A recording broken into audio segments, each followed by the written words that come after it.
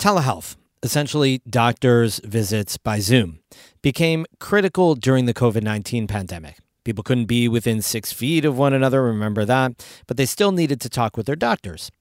That time really became a proof of concept for telehealth. It worked, sometimes better than in-person visits. How telehealth is becoming an increasingly foundational part of healthcare in rural places like the North Country. That's today's story of the day.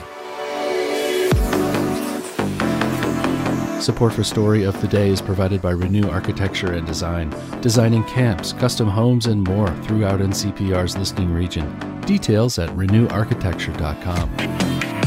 Hey, I'm David Sommerstein. It's Tuesday, October 24th. First up, the president of the union that represents the Canadian Seaway workers on strike says they haven't seen much movement in negotiations from the company that oversees the waterway. Lana Payne is president of Unior. She says her workers' contract expired back in March, and they've been working in good faith since. It's been very frustrating, obviously, for our members that it has taken this period of time. The Seaway is shut down as the workers remain on strike. Payne says workers want increased wages to counter rising inflation and to improve their standard of living. They're also asking for better working conditions. Payne says the St. Lawrence Seaway Management Corporation has violated the collective agreement before. This has caused what I would call a toxic work environment right now. And that, too, has been an issue at the bargaining table and something that needs to be resolved going forward. We want better labor relations in this workplace for our members. She says the workers know what effect a strike like this can have on both countries' economies. They take it very seriously. It is not something that has been used in this sector and in the Seaway very often in our history. So everyone should stand up and take notice that this is a very serious situation. Otherwise, we would not have a dispute at this moment. Payne says Canada's federal government's mediation and conciliation services have been facilitating negotiations between the union and the management corporation. The mediators have called in the two groups to negotiate in Toronto on Friday.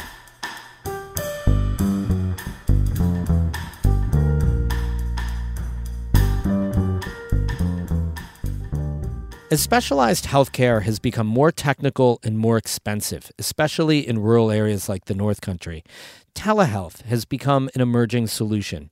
Today, telehealth accounts for about 5% of all healthcare claims. Amy Feiereisel reports on what telehealth looks like at one North Country hospital. On the second floor of the Claxton Hepburn Medical Center in Ogdensburg is a small conference room. It has a horseshoe-shaped table and a big projection screen. The participants are here in the room, and then we have up here is our mastermind computer for the telehealth. That's Shannon Van House, a diabetes care and education specialist. She teaches classes here, like diabetes management and chronic disease prevention. During COVID, they started offering all their classes virtually, and they still do. Nice new camera that actually will follow wherever, you know. It's probably more sophisticated than we understand how to operate. But it just works. But that other voice is Michelle Catlin. These women run a robust diabetes education program here at Claxton Hepburn. It's a rarity in the region, and in the past, that meant people had to come here, or it meant educators had to travel. We used to travel to, Madrid, which is like 30 miles away, Alex Bay, another 30, 40 miles away. So that cut down on, provider time. These days, Van House and Catlin reach people all over St. Lawrence County and beyond, virtually. They say whether in person or on camera, they love watching people have their diabetes aha moment. Van House again.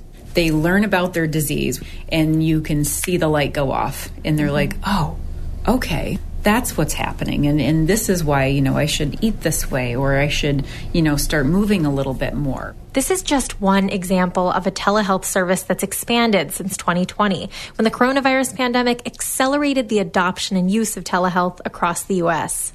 The pandemic had a huge increase in the overall number of cases. That's Robert Hunt. He works for the Fort Drum Regional Planning Organization, a partner in the North Country Telehealth Partnership, which has been tracking telehealth visits in the region for the last decade.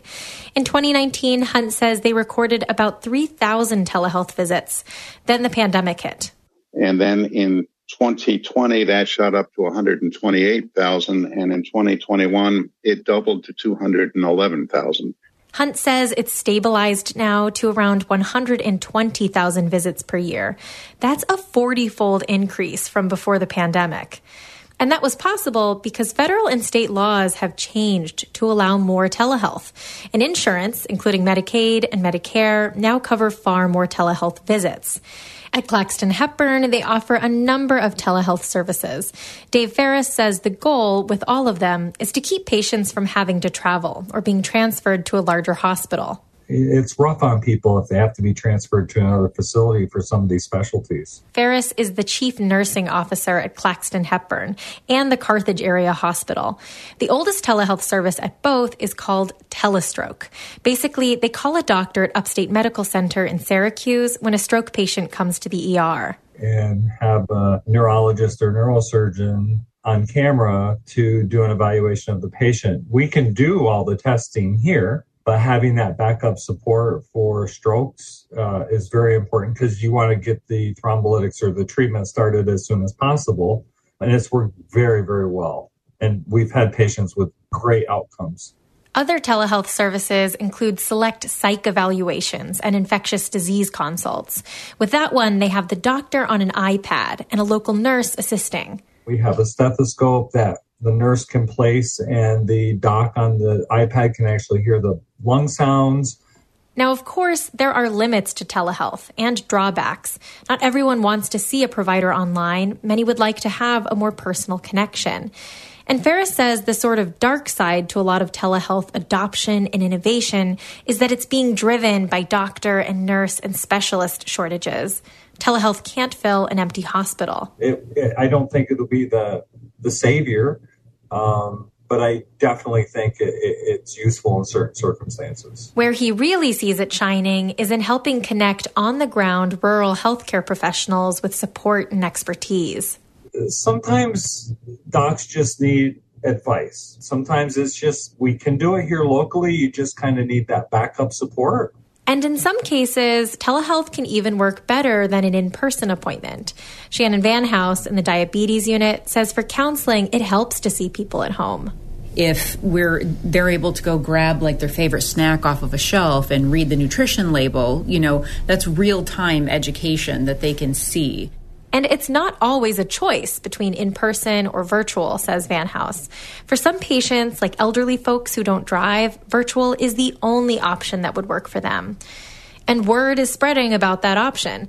This year alone, the Diabetes Education Unit has received 250 referrals, a huge increase from years past. Catlin says that can help whole families. It's the education that they get as well, the knowledge that they have to make better decisions throughout their life. And the beauty of it is it trickles down, like we've seen it trickle down into their families, like their grandchildren, their children. So it's just like a rolling ball that keeps going. We wrapped up our interview because they needed to set up for a farm to fork class in the room. They had both in-person and virtual participants. Amy Feiereisel, North Country Public Radio, Ogdensburg. The story is part of our ongoing series on healthcare in the North Country. You can find all the stories at ncpr.org, and we have more news there all the time, of course, ncpr.org. Music today by Lost in Beijing of Keene and Patricia Julian of Burlington. I'm David Summerstein, North Country Public Radio.